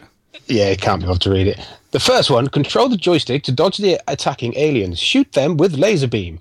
Right, on first glimpse, this looks like your standard shoot 'em up with a sparse pseudo 3D playfield grid made out of dots. Then you can you can scroll the playfield from left to right a bit, speed up, slow down, and even reverse. That's so different. The aliens appear as dots on the horizon and then gain in size and detail as they travel down the grid toward you. Ooh. Then the flyer says, survived aliens change into more powerful aliens and then into UFOs. UFOs move more quickly and attack fiercely. The warp button will save you in case of emergency. So it's fairly easy to destroy all the bad guys on the first 2 levels. From level 3 onwards, however, the enemies start to spit out homing mines, which can be hard to dodge. Reversing under them and past them can help. Mines get destroyed if they hit your rocket burner at the base of your ship. If you get in a tricky situation, you can hit the warp button. This destroys all mines on screen and causes you to disappear for a bit and then reappear again a couple of seconds later. So you like warp out and warp in. Warp. When you shoot a space capsule, an enemy astronaut comes out. Capture them for bonus points. So that is, once per level, a mini moon floats into view. That's no moon. Shoot that and then collect the astronaut. The screen takes on a red tint and all baddies shot during this bonus time rack up extra points. Multipliers of 200, so you get 1,000. Next one's 1,200, next one's 14. And it goes up to 3,200. Dependent on level, yeah, we'll talk about that in the scores. Also, the enemies do not fire during this time, so... Which is a nice respite, isn't it? Yeah, I was actually using that to get some of the harder baddies. You know, I wasn't going for points on some of this, like later levels. To complete a phase, beat all enemies, the remaining time becomes the bonus points. In some levels, the aliens attack randomly. In others, they attack in a specific formation. You normally have enough time to complete the level. The remaining time, you can do it in half the time it says. I have let the time tick down. And what happens? I did wonder about this. Did you just blow up? Just explode, yeah. Ah, okay, so you do die. And here it is summed up on Starcade. Space, the final frontier, a battlefield of man against alien. Everything is your enemy, even time. Destroy all aliens before time runs out and a bonus is yours. But fail to do so and they change into even more powerful UFOs. Use your laser beam on the enemy space capsules and then capture escaping astronauts. It's the first day of a new era, and perhaps it's the last. It's up to you in Juno First. Play tips and secrets. 1 extended press of the fire button lets off 5 bullets, so you don't have to mash the fire button if you don't want to. I like mash, especially potato mash. I ended up mashing the button, which is more fun. Hang around on the first 2 levels without killing out and shoot the planet at 80 seconds. It's 80 seconds when the planet appears. Okay. Scoop up the bonus points. Is that every wave it comes on 80 seconds? Yeah, and it also it starts in the middle and drops down to the left. And if you're not able to collect it, a few seconds later, well, maybe 20 seconds later, it'll appear again and then drop down to the right. Oh, okay. I think it comes twice, actually. Try not to get hemmed into the side of the screen by mines. If you do, whack that baby in reverse and move back into the centre of the screen like a boss. Anyway. Why does a man come out of a moon? Because Juno first, that's why. Why is it called Juno first? What the hell kind of name is that? Nobody knows. Anyway, it's a cool name. You get three warps to use per level, not per life. So make use of them. Mm-hmm. I've started using them more readily instead of just waiting till the last second. You know, you sort of get to anticipate when you're going to get crammed in a corner, so use one then. Yeah, I call that warp button the get you out of the shit button. Yeah. Yeah. Try to stay in the middle of the screen as much as possible. Don't keep reversing or thrusting forwards for too long, as you will get caught. In other words, keep changing direction and speed. That's the key to it, I think. I did notice if you keep sort of going in one direction, they do know where to shoot, and you're going to be hitting that bullet. So it's wise to. But I do, after like level 4, I do go in reverse quite a bit because you've got to shoot the silly mines, and the easiest way to shoot them is just keep travelling backwards, line them up, and just take them out in the middle. But you don't have to. You don't have to shoot all of them. If you sort of go under and then accelerate off, they don't come back. Yeah, you can scroll them off the bottom of the screen. And also, I think the bullets, as well as the mines, after a while they just disappear. They go away. Yeah. So sometimes they're not much of a problem, but when they do hem you in, you know, you've got to smash that the old warpy button. An extra life is awarded every 100,000 points. The tightwads. That's 100,000. It's about fair, I think. About fair. Harumph. Harumph. Graphics and sound. I've put some swear in here. I've put cool as F. Yes. Ferry Williams, known as the vertical defender in some circles for good reason. Exactly Great sounds, fantastic explosion effects. Love the reverse frontal graphics on the front of the ship. It is very defenderish, and the sounds are so cool and alien, and the graphics are just quite sharp. It sounds like they're underwater, I thought. Right. There's sort of little tweaks, and it might just be the 16.1 board, but little tweaks and sort of little bleeps they make. Sounds like they're sort of underwater.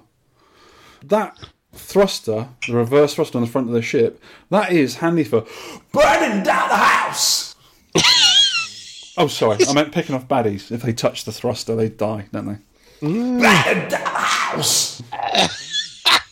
Scoring. What's this scoring table you've pasted in there, Vic? This is a scoring table for the bonus level. Not the bonus level. When you get the little man who comes out of the moon.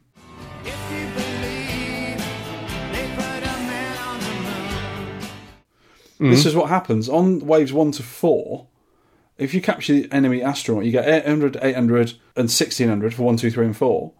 And then the first aliens on level 1 is 400, and it goes up by 200 points every single time. But by the time you get to level 15, they start at 3,200 points. And I think they stay that. So they must... They do. All 3,000. So that's how your points really rack up as you get through the levels. Yeah. Because they multiply loads. Because on the first few levels, you don't get very many. But when you get to level 4, 5, whatever, they start on a high percentage, not on just like 400. And obviously, the more you get, the higher they get. So you're getting like a couple of thousand points each alien you're killing. And you can kill 20 or 30 aliens in that time, can't you? You get 10 seconds, is it you get? It's something like that, isn't it? It's not very long. It's awesome. Scoring. Oh my lord! There's millions of them. We're going to read loads of players. There's tons of players. Oh my god! We're going to read all this lot out. Yeah, go for it quickly. Andrew Driver, 57,000. Retromash, 61,000. He's put much prefer it over Phoenix. What doesn't know what he's talking about? Chris, CMP Jr., little CMP. Tiddly tiny. He's only had 3 goes, Chris says, and I've had to ban him because he's improving too quickly. Connor Malloy, 89,000. Getting sweaty and anxious now. Time for a break. Stacey King, 90,000. Still back to Nier Automata for some robot weirdness. That's that new PS4 game. No idea. Don't know what that is. It looks quite good. No. Carl Parry, 98,000. Mark Clayton, 99,000. Ross. Good to see you back, Ross, baby. Love the speed of this. Your ship moves so well. Don't know how I missed this one. 10 pence podcast keeps on giving. I like him. You can have it. Paul McCaskey, 115,000. Keith Sheehan, 119. Rolly Retro, 120. Rob Flair Missile, 121. First time I've got an extra life, he's put. A good score for a bad player, but lower than a bad score from you good players. Yeah. It's good, that. Graham Stewart is on 137,000. The intro music reminds me of Flash Gordon. It's just a couple of notes, and it's like...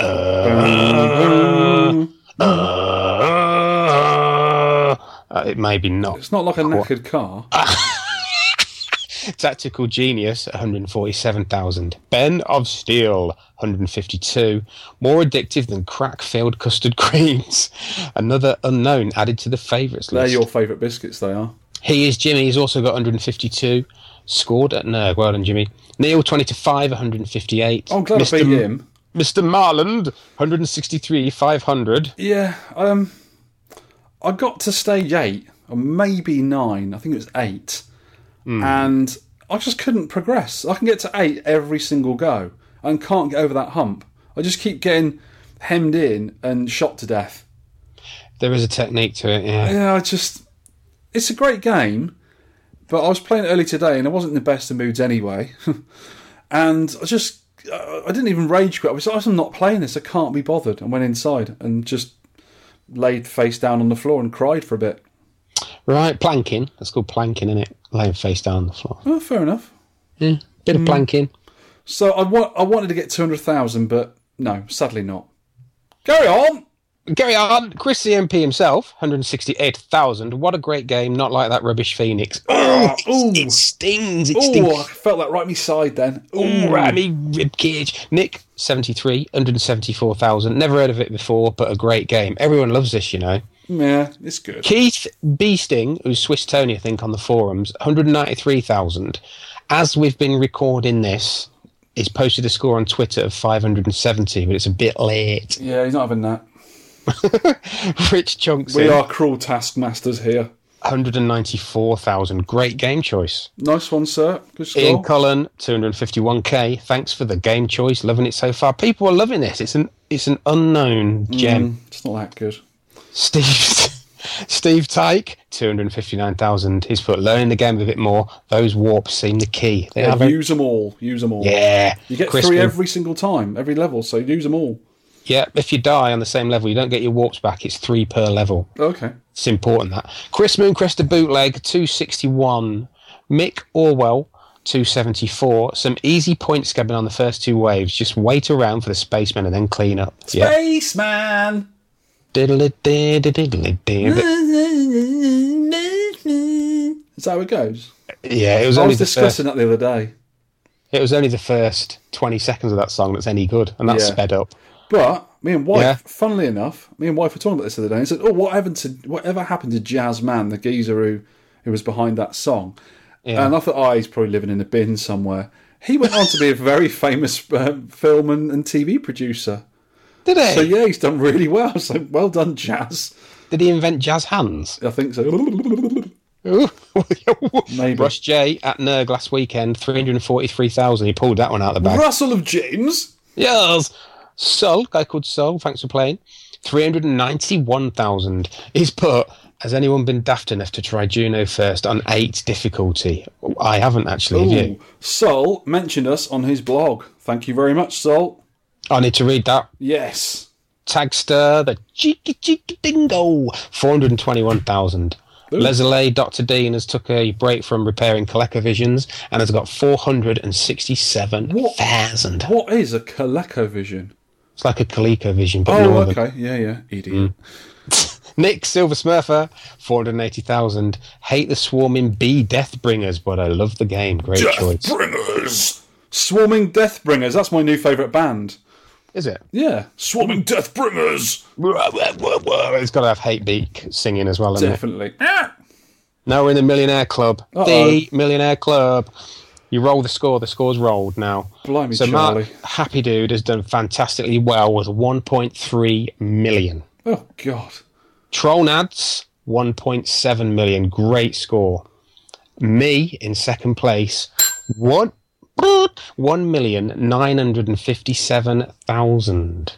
Christ. Round 73 I got to. Why? It just Did you not clicked. get bored of it by then? Well, I played it at NERG last Sunday, and then I did not play it again until this Saturday. So I left it for a week because I've been busy and tired. Mm-hmm. So I've played it like hell yesterday and today just to try and boost my score, and then it clicks.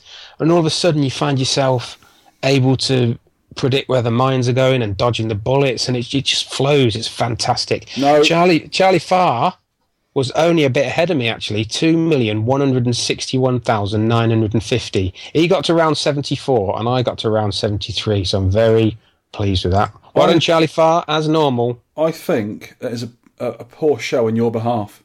Why? You should have beaten him. I didn't have enough time. You're fired, get out. If he put his mind to it, he'd get 4 million. He's had 2 goes. I do know someone who can beat all those scores. Yeah. A friend of mine, Greg Mott, Robot Greg on the UK VAC forums, he could regularly get 3 million in that game. It just clicked with him. But he's been a bit off the grid lately. I think he's more into pinballs nowadays. And he would have beaten you lot easily. He would.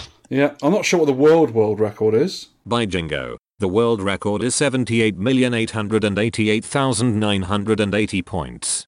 Yeah, but we were playing on the Twin Galaxy settings, which is difficulty 1, but not the arcade settings, which is difficulty 6. Oh, I might try that. I bet it halves your score, I bet. Mine was on 6 on my 61, because I think it's a standard setting on there. And I could only get like 40 to 50,000 points.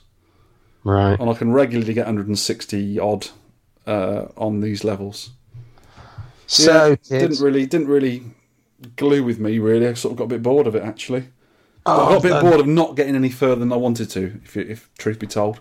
Yeah, you have like a few, like Commander, you can have 3 crap games and then you can have one really good game where you're flying on it, you know. That wasn't me. I was having the same game over and over again. I was constantly getting 150, 160,000. Level 8 all the time. At level 8 was the massive hump I just could not get over. Do you know, I've got to thank somebody, actually. I've got to thank the Broken Token guys, Brent and Whitney, because when I put their podcast on, you know I don't have the sound on games after the first few hours because I get bored of them. I put their podcast on, listened to them, zoned out. Talking about birds. Talking about the Sky Skipper one and the Seven Fried Game Remix for that one. Yeah. And I managed to get 900,000 listening to them, so I thought, right, I'm on a roll. So I put the podcast on previous to that. and their podcasts are regularly 5 hours long, so you had lots of time to play. Yeah. 4 hours, yeah.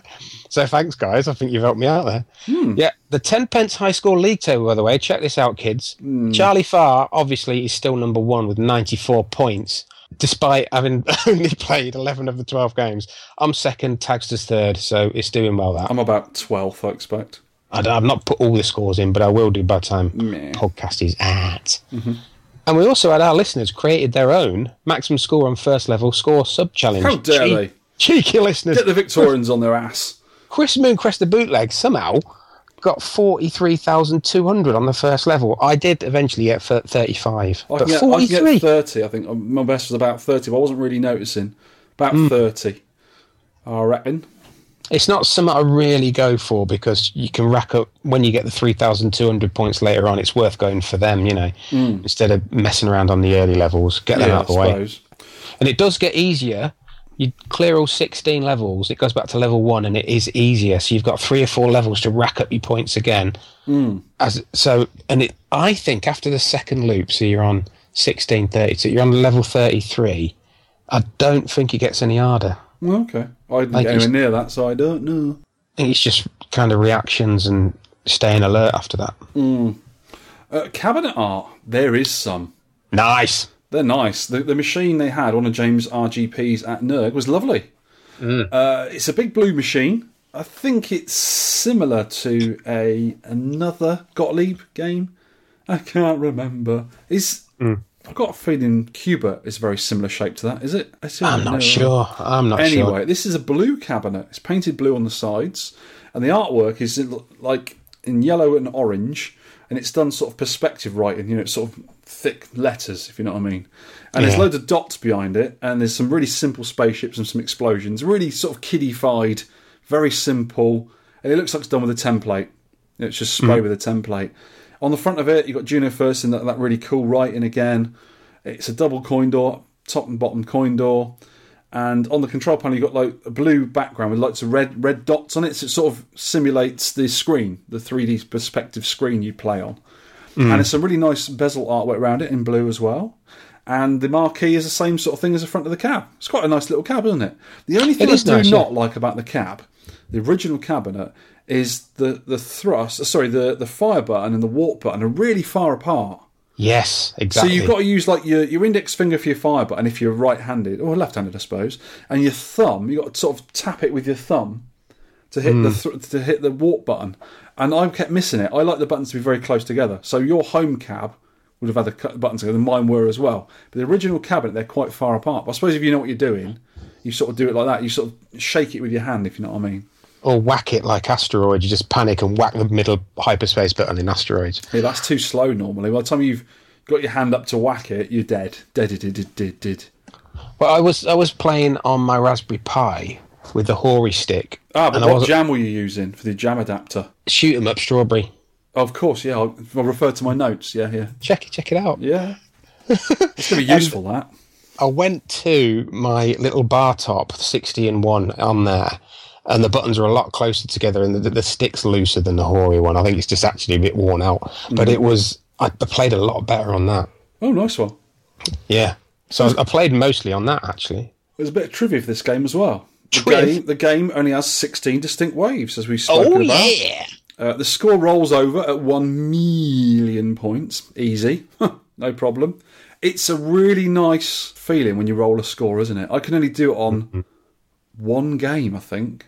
Kicker. It's the only game I can roll over 1 million on it. I can do it 6 times over, but I mean, it's really nice when you see that 999 and it jumps to 0 again. Yeah. But on Kicker, especially, when you finish and put your name in, it does add the millions on the end of it. Right. But this one doesn't, does it? It's kind of saying that the developers are saying, there's no way we're going to get 1 million. No one's going to get 1 million. We're not adding a 7th digit on here. Yeah. And then you do, and it's like you've beaten the game. But you know, there's 2 things about the high score table I've got to talk about, actually. You know that someone's got a high score. Say it was like 100,000, 1.1 million. It'd be like 1.1 million. It'd be like level 56 or something. So you know they've got really far. But here's an answer to CNP's thing I spoke to about on Twitter. He'll know what he was talking about. Is he had a high score and on 60-in-1 board, and next to the high score was level 2. And there's no way you could get that score on level 2. But what happens on the 60-in-1 is the 60-in-1 remembers the top high score, the number 1 high score, but it doesn't remember initials. And I think on that particular game, it resets that particular part of the level to 2. That's what mine's done. Yes, I wonder what that was. That's why. So if you got, what was your score again? 1.9 million. You would have just seen 900,000 on level 2, which is impossible. Right, I've just switched it off. So if it kept level 73 while it was switched on. Yes. Now when you turn it on, I have level 2 on it. That's how it works. So I noticed it on mine the other day. Right. There you go. Ooh. More trivia. There is a dip switch to give you 256 lives. Konami did this on a lot of games. Turtles, I think you can get 99 lives, or maybe 256. Scramble can as well. I wonder if this was a precursor to the Konami code. Could be. And I think this is maybe what one of our listeners used. Yeah. Drone hands. I'll edit that bit out. Yeah. The film Juno, starring Ellen Page, is named after Juno first. And I am for shiz up the spout. Great. The song Juno by Funeral for a Friend is about Juno first.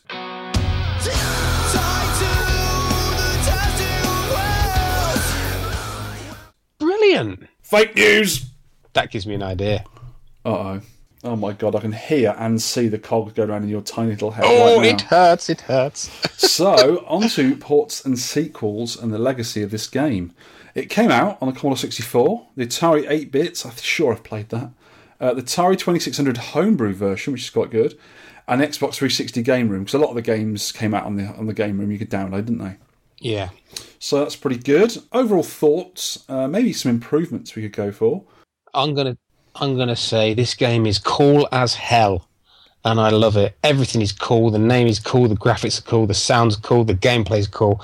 But I'd like to see a 1,000-point bonus for every unused warp remaining at the end of each level. That'd be cool. Yeah, good idea.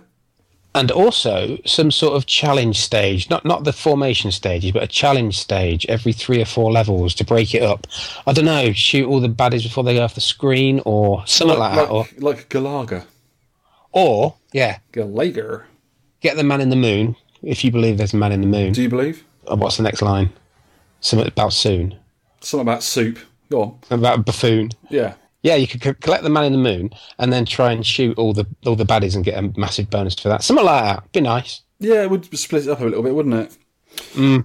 But I love this game. I think it is absolutely fantastic. And I know Alex Nintendo Arcade, every so often we'd have a chat and he'd say, you need to try Juno first. I says, yeah, well, I'll get round to it. And I never did because he loves it. Talking about that fellow, when I saw him the other day, he didn't get a chance to get a score in, but on the bar top that I made him years ago, that now my son has, there's a 450,000 point saved on there. So he's quite good at it as well.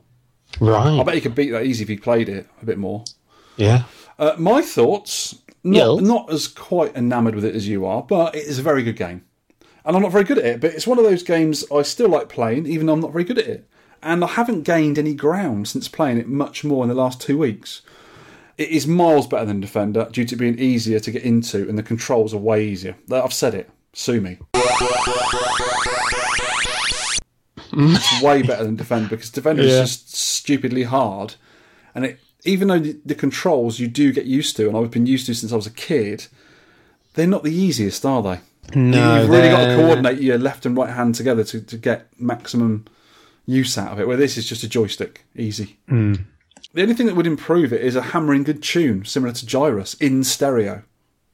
Yeah, that'd be good as the game's playing. Some good guitars as you're playing, and some the loud explosions that go with it would be really good. What about that Creeper band that you like? Do they do any sort of... Or is it all sort of very depressing? No, the Creeper are sort of... go listen to Creeper, they're good. They're not the kind of band you'd think I'd listen to. I saw them when they supported Funeral for a Friend last year, and they're coming on leaps and bounds, so they're doing really well at the moment. Yeah, they're really good, though.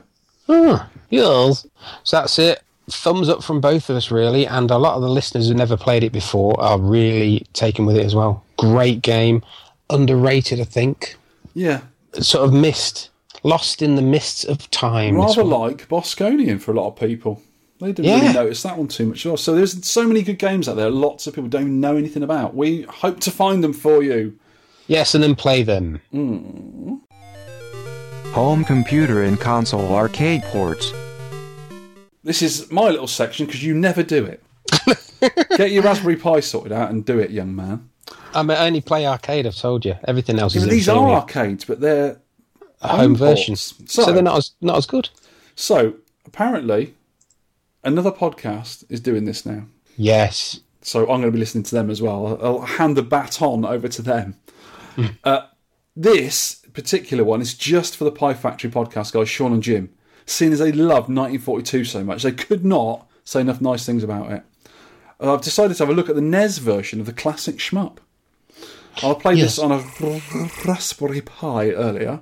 Yes. Didn't need any jam because it was a Raspberry Pi emulator. Oh, good. For a start, it's orientated wrong. 1942 is a vertical game, and of course, the NES is to play it on a standard TV, and you shouldn't have to lie down to play it. A lot of games use the right-hand third of the screen for scores and info, etc., and use the other 2/3 for the play area. This makes the game nearly correct. Not on the NES fight in 1942. It just seems too wide. The game seems too wide. Rather like some of the later 1942 sequels that were horizontal games. I think 1944, 1945 and the 19XX games were like that. Just too wide. The NES version is mind-numbingly slow too. Probably because of the amount of sprites on the screen at once. It also flickers quite badly as well, which is never good to look at for prolonged periods. Turns your eyes square. My mum told me that. So it's got to be true. You need your eyes. Mum speak truth. Absolutely. The colours are the normal NES muddy type taken from a farmyard palette. All the usual play elements are there, and for that it's reasonably accurate, but the planes do take incredibly cheap shots of you when they're very close. And I don't really notice that on the original arcade game. Probably because you sort of stay away from them more, I don't know. But it's just like wading through treacle, this game's slow.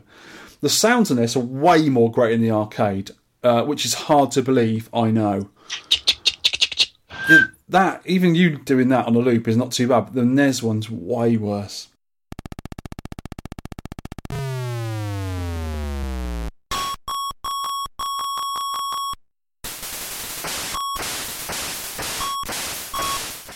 But it does have some pleasant ditties in between, like when you do a level and stuff. For the purpose of this mini console review, I did have a quick stab at 1943 on the NES. Now, it's better than 1942. There, I've said that as well. And it's a bit different. On 1943, you can choose how to power up your plane with a set number of points at the start of the game, rather like Gradius or Parodius. Yeah. You know, the later Gradius games. Not because of the design of the game, because of the pace and the sounds in 1943. If they'd used this engine or the code from 1943 to program 1942, they'd done a champion job of it. Because they didn't, it's poop. Not very good at all. Can we get an arcade-accurate homebrew version, please, from some of the programmers out there? If you wanted to play a good vertical shooter on the NES, go and play Star Force, Zanak, B-Wings, Terra Cresta, Image Fight, or Guardian Legends. There's loads on the NES if you just look. I've played Zanak, that's good. It's a good game, isn't it? It's alright. But those games are similar type of style games, but way faster and just more fun. 1942 is just really drab on the NES. Not very good at all. And the NES had some really, really good arcade ports, so it's a bit unfortunate, that one. Oh, not to worry. So, Sean and Jimmy, don't even bother playing that one. You won't like it. Next show's game. The end of the show with next show's game. Next show may be late. It may be on time, because I'm going on holiday while we usually record. I'll be in the south of France, and I won't be thinking about arcade games at all. Well, I will, won't I? I'll be thinking about them. But I won't be playing any. I'll be playing by the pool. I'll be playing my Switch, I expect. Yeah. There's a game I've got to rescue some princesses and stuff. Are you playing that one about the cartoon rabbit from Beatrix Potter? What's it called? The rabbit one. Thumper. Yeah. I will be playing Thumper. It has got no rabbits in it. It's got a big silver beetle. Oh. Oh, well. Anyway, next show's game. For 2 weeks' time, I'm going to pick Fantasy Zone 2. Right. By Sega. You ever played it? Nope. It's cutesy horizontal shoot 'em up. Oh, at least it's a shooter. I like shooting. Yeah, I thought you'd like a shooter. I was going to pick another game, but couldn't be bothered. So found this one. I was scrolling through a few games, and Fantasy Zone 1's a really good game, but Fantasy Zone 2 is a little bit different. So I thought that, a bit more advanced, good fun. Expensive board to buy as well, I think. So Fantasy Zone 2 by Sega, and the ROM, if you're playing on MAME, is Fantzn 2. Fantzn2. Fantasy Zone 2. 3 lives, no extra lives as far as I know in the dips. Difficulty normal, and the timer set to 80. So that's all default, is it? Default Standard settings in MAME as far as I know, yeah. Right, I'll have a look at that. Have a look and get your scores on Twitter with hashtag 10pscore, or on Facebook as a comment, or on our podcast post, or email, or just tell us somehow. We'll get it. Yeah. And pictures, please, if you can be bothered. Yes. Of the game. We don't want to see your holiday snaps. If you have any pictures of biscuits, I'd like to see them. If you've got some on your wall, though, I can see them behind you. They're nice, aren't they? Draped provocatively on a saucer. So, off you go. Wild, yes, thanks. Fly, be free. And we will talk to you in 2 weeks' time. Thank you for listening, and goodbye. Thanks, kids. Catch me at Play Blackpool this coming weekend. Come and say hello. Or run away like a scared person. Yes, maybe. Bye. Goodbye. Nothing but determination to come in third, and you know that you're always meant to be like this. You're always meant to be like this. You're always meant to be like this. You're always meant to be.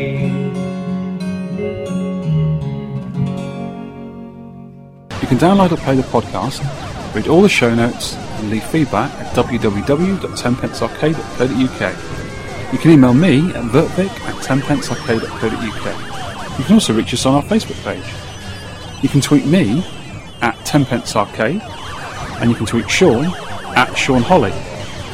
We'd love to hear from you for game suggestions, arcade pickups and stories, or any of your personal thoughts on anything we may have covered.